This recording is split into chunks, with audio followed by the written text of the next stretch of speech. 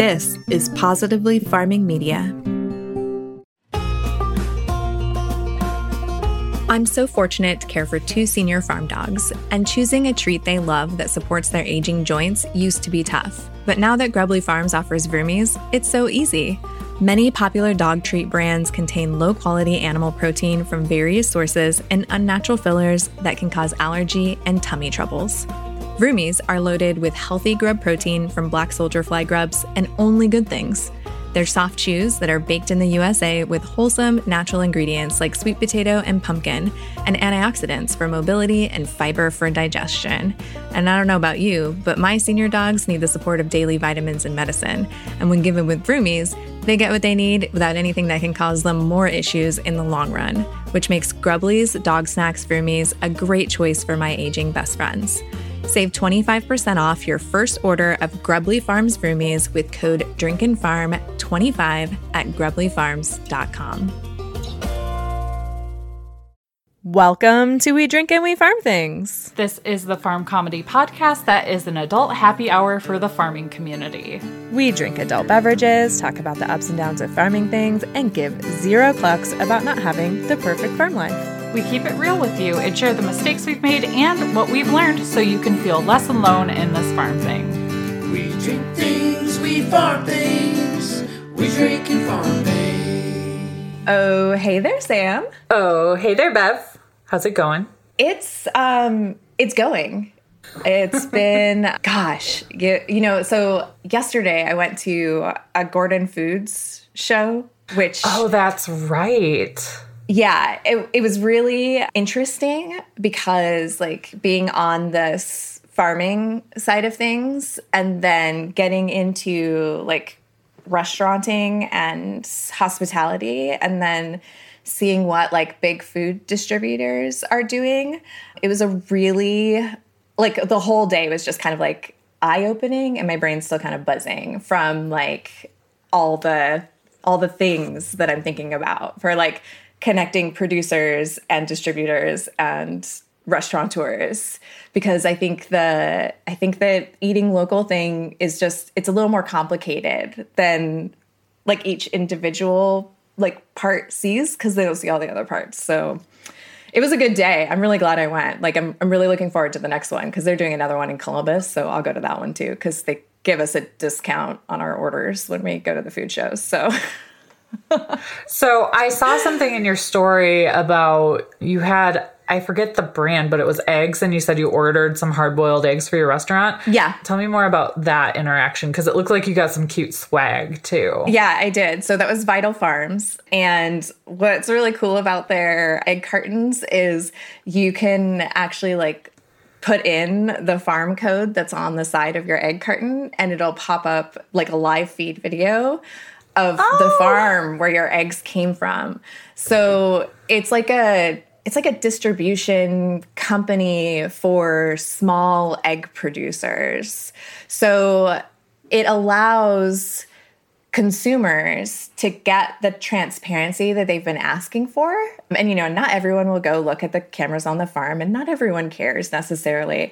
But, like, the ones that do care, they get to have that. But the small producer doesn't have to put in all the infrastructure and technology and work to provide that transparency. Because I think, not to, like, oversimplify a whole huge big concept, but at the end of the day, I think that's where some of the disconnect is like, I grew a bunch of lettuce for our coffee shop that is just going to have sandwiches. And I thought, like, lettuce is easy. I can totally grow that.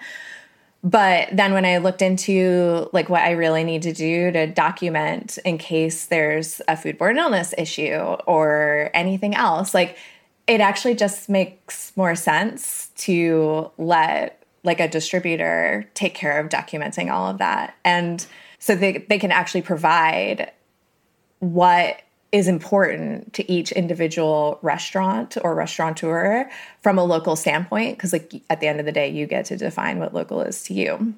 But they also can, like, provide what it is that's important to you based on, like, metrics, because they have the capacity to do that.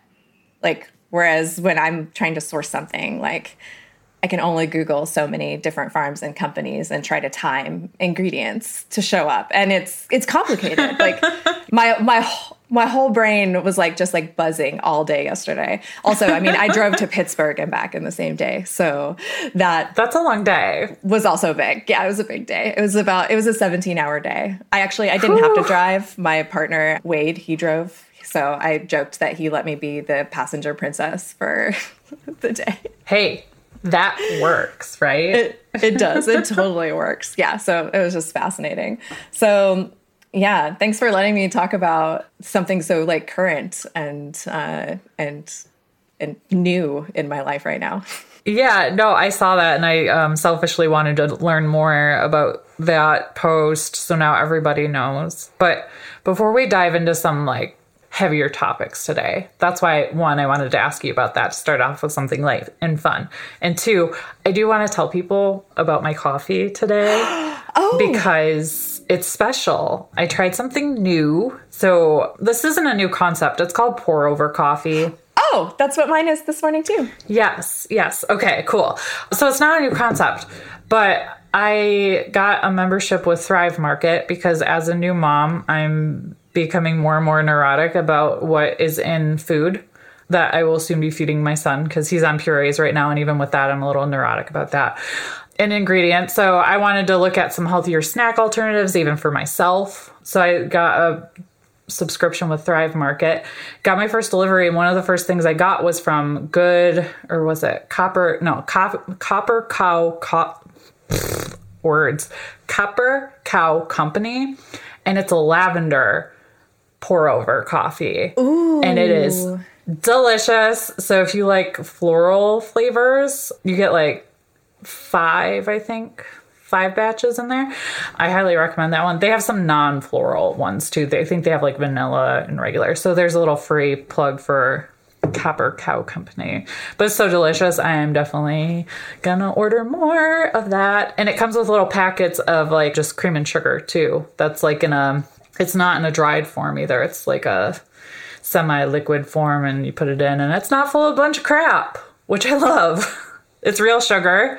So if you don't want real sugar, that's one thing. But yeah, I really liked it. So I wanted to share it since we don't talk about our beverages very often anymore.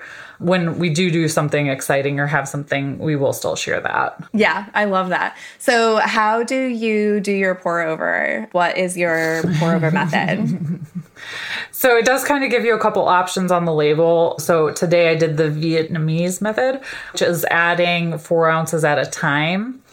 And I did do it with my Keurig. So I pressed the 4 ounce button once and then let it sit for a little while. And then I pressed it again and then I called it good. So my cup wouldn't be overflowing. That was a good idea. How do you do yours? So I have a Chemex. It's like a carafe, like a glass carafe thing. And so I do, like, I put it on a scale and I weigh my grounds. I have a real burr grinder now. So I grind to like a very specific grind. And then I have a kettle, like an electric kettle that warms up the water. And I've gotten used to hearing what it sounds like when it's cooled off enough, because you're not supposed to pour totally boiling water over the grounds because it'll burn and scorch the beans. So yeah, it's been kind of interesting. And I must do something kind of similar. It's not, I don't know what the different methods are, but I usually pour over my beans like 3 or 4 times. So the initial one, I do a bloom and like let all the gases escape. So like all like bubbles up. And then I add about 120 to 150 grams of water at a time. And it's usually like 4 or 5 pours of coffee. And I stretch in between while it's draining. So it's like, it's become part of like a morning ritual type of thing when I have time for it. I don't always have time to stand there and make pour over. So I've started giving myself more grace in the morning and thinking about my routines as an opportunity or a tool to use when I want it or need it, but not something that I have to feel guilty about when I don't do it. Right. Yeah. So I still drink drip coffee like 3 mornings out of the week at least. Because I woke up and I just like was not in the mood. Yeah. No, I most of the time just use my Keurig for like regular coffee, but tried this, and it comes like in everything's prepackaged in that too, which is great because I'm not, even when I'm not in a rush, I feel like I still kind of am in a rush. So it's nice to have that convenience factor there too. But yeah, this is a special treat because I think it was like $12 a box for 5. So it's a very special treat. Yeah. My pour over, it's just like with our regular coffee. So I just like use our regular coffee beans and everything. So it doesn't cost us anything extra, but it is a little bit more labor intensive. It's not nearly as convenient. So that's why I don't necessarily do it every day, because it does take more time. So yeah, that was good that you pointed that out. I think we kind of have to like pick those things that help us to feel like we took care of ourselves in the morning, so we have the space and capacity for when something comes at us that is totally shocking and anger inducing and upsetting. I mean, I don't know that my coffee method helps with that right now, but like I'm just constantly in survival mode at this point. That's just the phase of life I'm in. I don't get a lot of self-care that actually is helpful at this time, but that's just a phase, right? So yes, it's like the moon. It all has its phases. Oh my gosh, I love it. So before we dive into the nitty-gritty here, who are our drink peeps this episode? All right, our drink peeps this episode are Ashley Kiernan and Elizabeth Steves, and they are at Ashley Kiernan on the Instagram and at Steel02 over on the Instagram. And Ashley Kiernan has a flower farm. Well, not a flower. Yeah, she is. It's a flower farm or like a florist. She does like wedding flowers. It's so awesome. And that's over at Terry Grove. So if you haven't seen her do her florist thing, it's pretty fantastic. Love it. Cheers. Cheers. All right. So today, I think this is a really nice segue because we just did an episode called That's Not a Weed, It's a Superfood. And in that, it had like foraging vibes. So today we're going to talk about wild foraging. And, you might have seen it kind of explode on social media a little bit. There's been an increased popularity, especially with homesteaders, self-sufficiency. So in this episode, we're going to learn about why foraging is awesome, who's benefiting from the resurgence of it. And then actually, we're going to talk about laws around foraging. So that seems a little weird, right? There's laws against foraging, but they actually have really deep-rooted yuck attached to it of classism and racism. So we're going to talk about that a little bit, which is why we wanted to start a little lighter with this episode, because we'll get you all riled up and then we'll say, see ya. So yeah. But it's important to know this because like you and I were talking, I think it was probably a couple months ago, about this. And then I was like, oh yeah, it's also like illegal to collect rainwater in some states. And I don't think you had any idea. And it's nobody's fault when you don't know certain things like this, because in my brain, and it's probably just because of, my privilege, that this all seems ridiculous to me that there are laws around a lot of this stuff, like rainwater collection and foraging. So we're going to just talk about some of the history there today, because the more you know, do, with the rainbow and the star, So it's important to know this stuff. And it's okay if you don't. Yeah. Because we're going to tell you. Exactly. And then in our after hours today, which is going to be over on the Patreon for the $5 level and above, we're going to go a little deeper into like some of the foraging that we've done and some of the thoughts that we have about the different sort of barriers to some people and requirements and what's expected and all of that. So be sure to go pop over to patreon.com/drinkandfarm. And yes, it's still at /drinkandfarm because I haven't changed that one yet. And join us on the Patreon so that you can hear that conversation because it's going to be a good one. Yes. Yes. All right. So foraging for berries, nuts, mushrooms, fruit, seaweed, and other wild foods has been just all over social media. There is this really great article. It's a journal article from the Fordham Urban Law Journal that defines foraging. And it's called Food Law Gone Wild, the Law of Foraging. And he defines foraging as the act of searching for and harvesting wild foods for sustenance, which, like all of those things that I just mentioned, berries, nuts, mushrooms, fruits, like those are all things that are healthy for you. They're good, they're nutritious, and they're free because they're growing out there in the wild. So self-sufficiency and homesteading became, like hashtag goals over on Instagram and other social media once we all kind of got really bored during COVID-19 lockdowns. So you saw a lot of people getting chickens, you saw people planting gardens. Some of this might have been, due to the subsequent supply chain issues as well.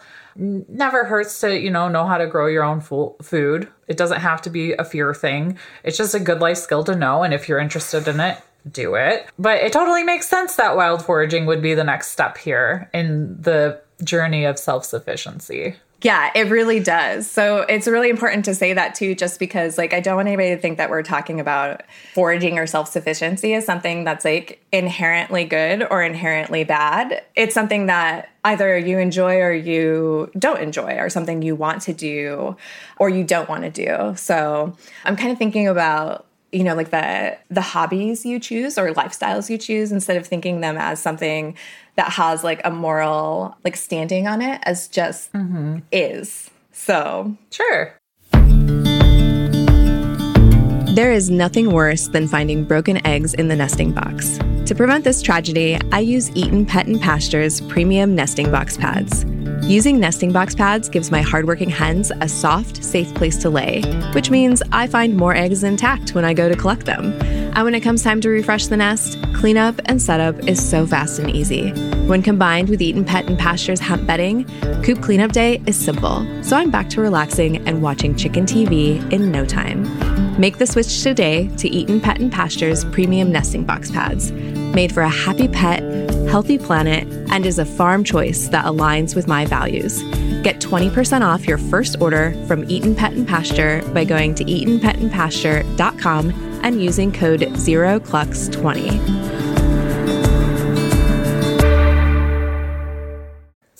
So how does foraging relate to today's conversation? So foraging relates to today's conversation because what we're really going to dive into is what has historically made foraging so really amazing, and who's historically foraged and why. And we'll also talk about when foraging became something that the law would get involved in. And womp womp. I know, I said the law. And also, I think a lot of people probably don't know that harvesting wild foods could put you in legal trouble even today because of some of this historical context. So if you've ever picked a blackberry or an apple or a dandelion in a public park, there's a really good chance that you actually broke the law without even knowing it. That's so interesting to me. But anyways, before I just get on a soapbox, I'm going to try to save my soapbox for the Patreon. So if you want to hear us rant a little, make sure you go over there. But let's talk about the good stuff. So let's talk about why foraging is awesome first before we get into some dark, twisty stuff. So before we start, we do want to remind you, though, that kind of like in the superfood episode we just did about weeds, foraging can be dangerous if you don't know what you're looking at, because some wild foods are poisonous. So a really good Instagram person to follow that's very reputable in the foraging community is at Black Forager over on Instagram. So go check that account out if you want to start learning more. Don't go out and just start eating random, nightshade type things. That would be bad. Yeah, or mushrooms or anything else. But yeah, you don't need to be tripping, or dying. You don't need to be tripping or dying. Right, or tripping and dying. No judgment if you like to go on trips. But anyways, so indigenous and low-income communities have gathered ingredients for meals this way for a very long time. Not just because it's part of their culture or ancestral traditions, foraging can help fill in the gaps in places historically that are underserved by supermarket options. So there are a variety of reasons why one might forage. And like we talked about in episode 230, that's not a weed, it's a superfood. Some wild and feral foods can provide greater nutritional balance and benefits than produce bought in the stores, or even just some of the, snacks, like go down the chip aisle or go eat a dandelion. You're probably going to get more nutrition from a dandelion than you will from the chip aisle, even though chips are probably a little more delicious. I was going to say the crunchy factor is pretty tempting for me. But so one of the things to think about when you're thinking about foraging and who's benefiting from this increase in popularity, I think the group that we can see the most are the hashtag influencers of foraging, because it has become something that once was kind of rooted in culture and ancestral tradition and also need, depending on where you were in your life or where your family was in their lives at that time. It's now embraced by everyone from like world-renowned Scandinavian chefs to environmentalists that are just kind of keeping an eye out for something that might be edible while they're out on a hike. Or I guess I should say environmentalists. A better word is outdoor enthusiast. That's what I meant to say. That's a better description. People on like Naked and Afraid. Oh, yeah, there we go. Yeah, like our friend Jake Nodar. He and I chat on Instagram, which is a funny thing to say because I've never seen Naked and Afraid, but... Something else too to keep in mind is that like ramps, morels, oh my god, I cannot say this mushroom. Chanterelles. I don't think I said that. I mean, that's better than my attempt would have been, so we'll go with it. Okay, I feel like I really messed that up. I should have looked up how to pronounce that. But these foods are precious to foragers, and they've also been a part of like rural lifestyle foraging as like a way to make additional income or add more nutrition, to their diets and things.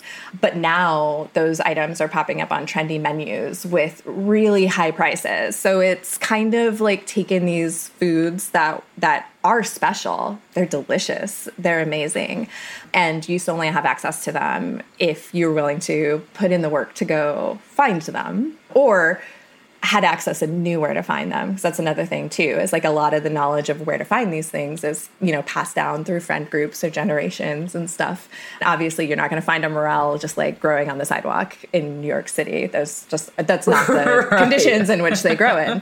But now there's people who are seeing it as something that's like opportunistic. So they're trying to find all of that information and go forage all of it, and then, selling it to all these high-end restaurants. And then people with money are able to go to these restaurants and enjoy these things. And it's becoming less available to the groups that always enjoy them. Right. That's interesting perspective on that. Yeah. Because it's like there's a balance of, go hustle, make that money. And then, like you said, taking from, something that somebody else might enjoy at just the cost of effort. So that makes a lot of sense. Yeah. Yeah. So let's get into some of the stuff that really gets my blood boiling. So there are actually, like we mentioned before, some really kind of racist and classist roots to anti-foraging laws. So we'll start from the beginning. The practice of foraging is actually largely banned or discouraged, shame on you, within U.S. cities, which host more than 60% of the U.S. population.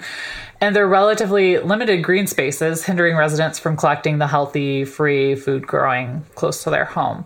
So the current legal ramifications of gathering food descend from American imperialism, says Balin Lincoln. We'll go with Lincoln. That's what it looks like. I like that.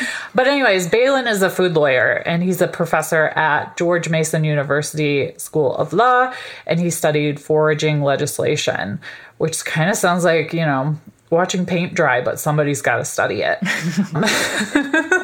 But who even knew this was a whole body of legislation? But it is. So he says that the origin of anti-foraging laws have some very onerous subtext and are racist and classist.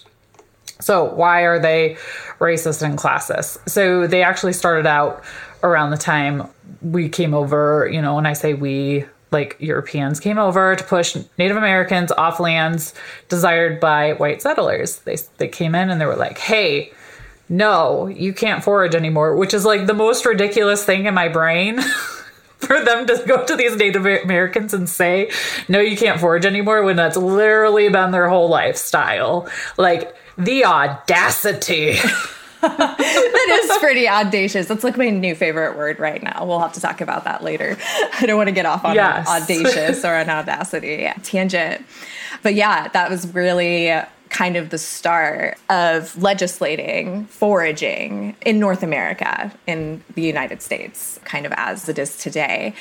And then that continued when, after the Civil War, Southern states established anti-foraging laws to prevent newly freed slaves from being able to provide sustenance for themselves and their families.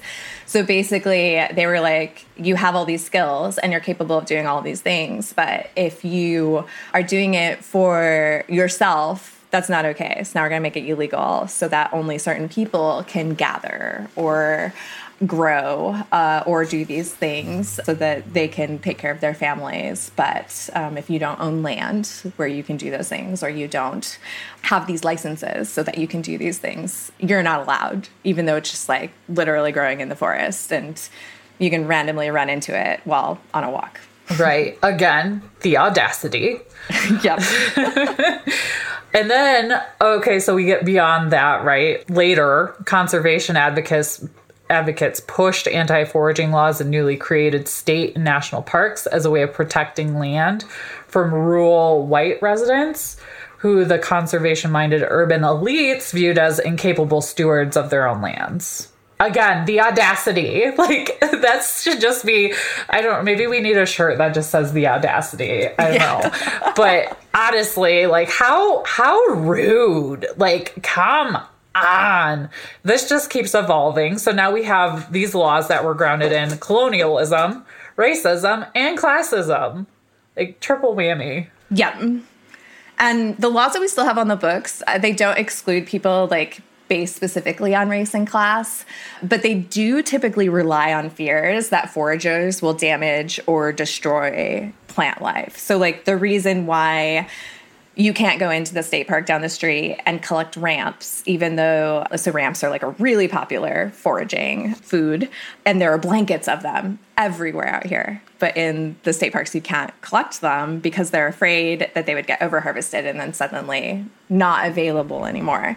Which, I mean, I guess when you're talking about people not having the plant knowledge, you know, and maybe the reverence for the plant and the ecosystem, I can see why that is the fear, but that doesn't necessarily make it right. So.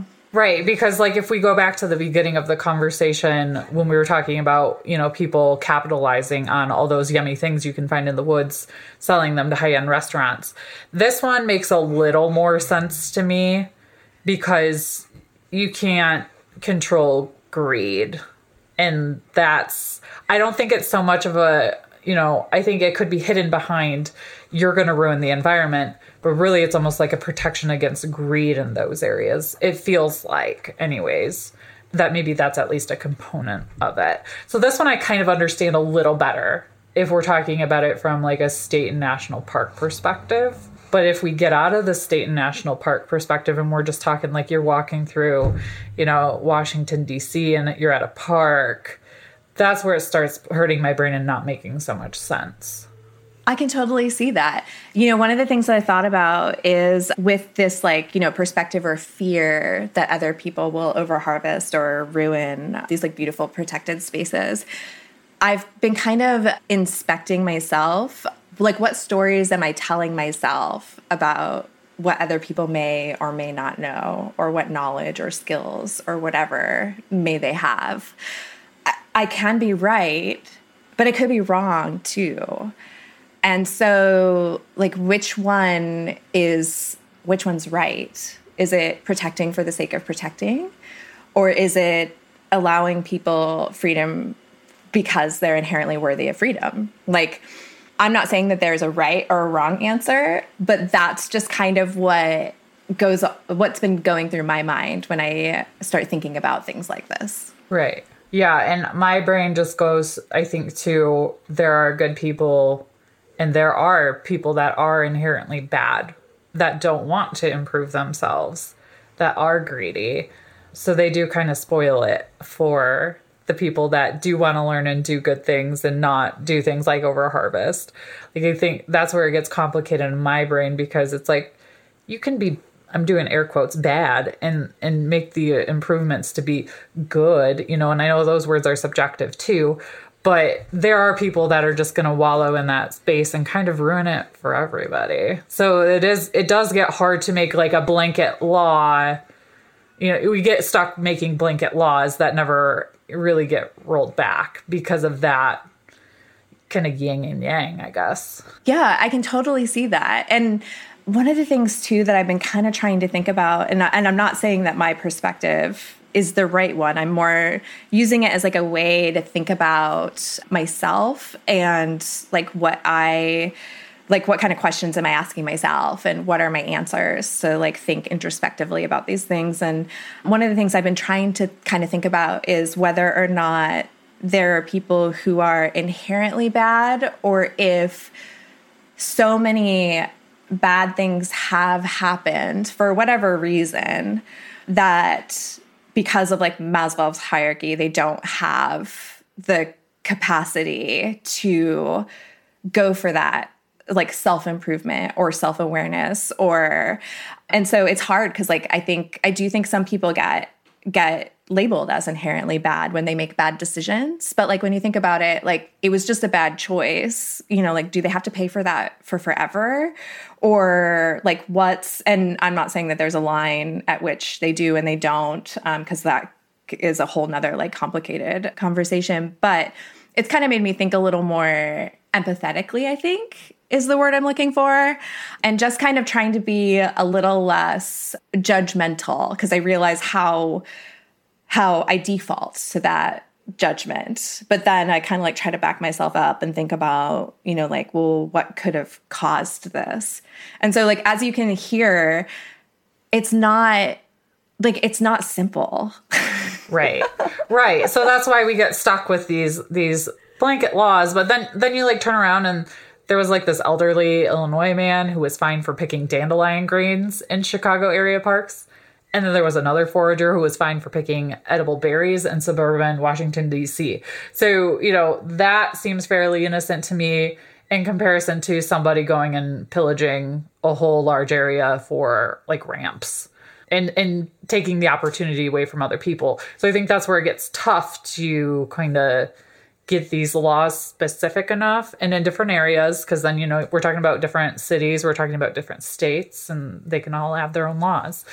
So it's very, very complicated. But I mean, Las Vegas, Orlando, Dallas, Houston, New York, Philadelphia, where you were just at, Birmingham. No, you were in Pittsburgh, not Philadelphia. No, I was in Pittsburgh. I was like, wait. You were in the other P. Birmingham, but also, and then San Antonio. So these cities have actually banned people from sharing food with the homeless and less fortunate, on top of, anti-foraging laws. So that's just really like, that's where it doesn't make sense. Like, it's hurting my brain for multiple reasons. Like, why do we have these silly laws? Like, there's so much waste in restaurants. Why can't that food be given to the homeless if it's still, edible and doesn't have somebody else's saliva on it? Like, it's just make it make sense, people. Yeah. So interestingly enough, there actually is a bill that was introduced in Congress, and Karen from Just Grow Something podcast has talked about it in one of her Instagram reels. And I believe that she's talked about it in an episode also of her podcast. But it's HR 6251. It was introduced like end of 2021, if I'm remembering right. But it's the Food Donation Improvement Act. And the reason why restaurants and supermarkets weren't allowing, unhoused people to have the food that was going to go to waste is because of liability. So if someone was to become ill because of something that they ate that the grocery store or the restaurant was going to throw away, they could technically hold that company liable. So the way to get around that is grocery stores and restaurants can pair with a not-for-profit that is specifically for food security.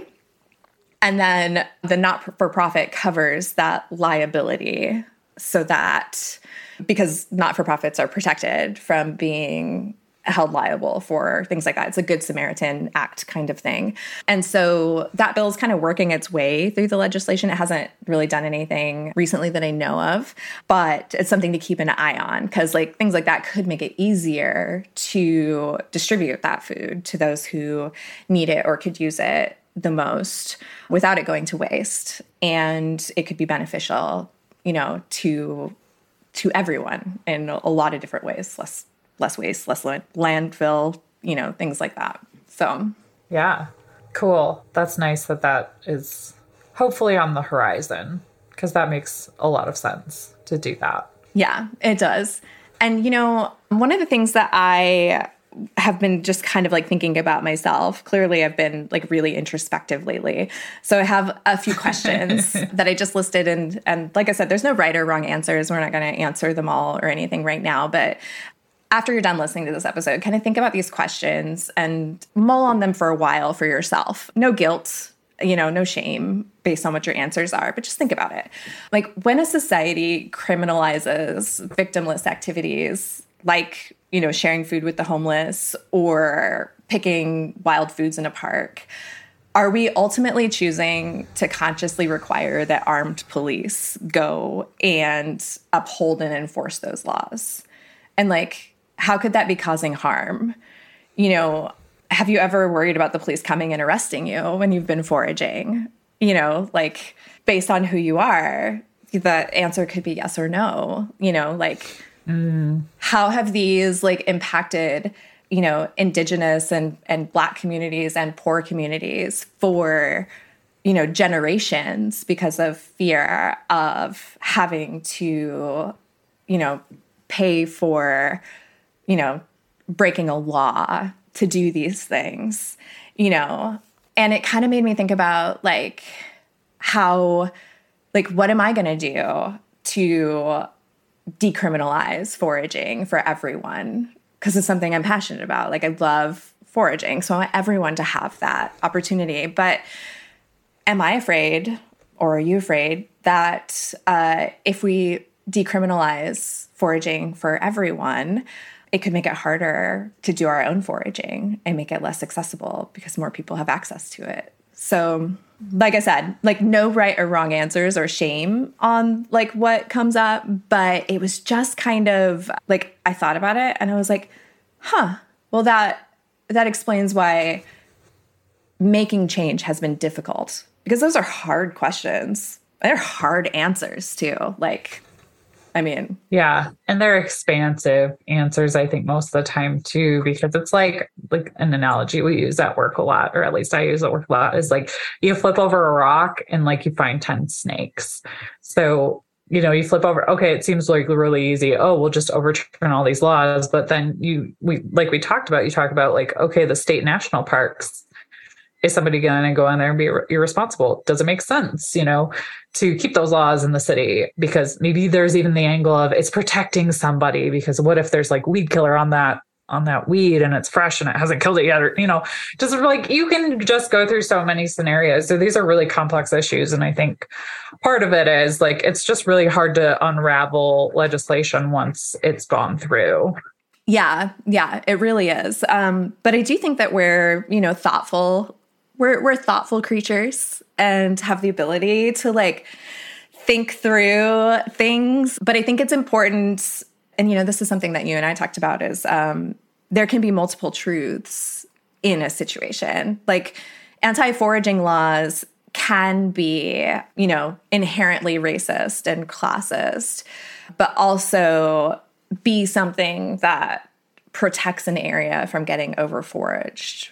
But like, does either of those things like make them right or wrong? Like, I'm not going to answer that question because I don't know. I think we all answer that based on what our individual experiences and values are, and we can feel really passionately about our immediate answer as being the right one or the good one. But the truth is, I think both answers, like, I mean, not on the racist and classist thing. Like, you can't say, like, yeah, that was a good thing. And I don't think anyone would. But I do think some people, I know, but I do think some people would say that, yeah, protecting these things from being overforaged, like, is still important. So even though those laws are rooted in racism and classism, they're doing good now because of this situation. Like, I could see somebody answering that, even though like because my experiences and my values automatically make me see the other one as more important. So I would, fight tooth and nail to say that one was the right one. But like, is it? It's just more introspective questions. It's complicated. Yeah. So we highly encourage you, especially if this is something you're feeling very passionate about, to maybe look into your local laws and ordinances, if there are any, about foraging, see what your state has to say. And then it doesn't hurt to do some more digging too on like the historical and federal level, if that's something you're interested in. But you can definitely, we have the internet. You can find ways to get involved if this is something you're feeling a certain type of way about. So we encourage that. Absolutely. Yeah. And we look forward to chatting about it with you more in our Facebook group. If anybody's got any questions or they want to dive a little deeper, like, we're there for it. Yes. And then we're going to go talk more on the after hours. So be sure to go check that out if you're not already a Patreon peep at the $5 level and above. So go do that. Also check out our show notes, drinkandfarm.com/231. Or you can do givezeroclucks.com/231. Both will get you to the same place. Our Patreon shout-outs for this episode are Ashley Davis, Tonya Harold, Kimberly Taylor, and DC Teitzel. Cheers to our MVPeeps. All right, so that's it. Yeah. Until next time. Drink.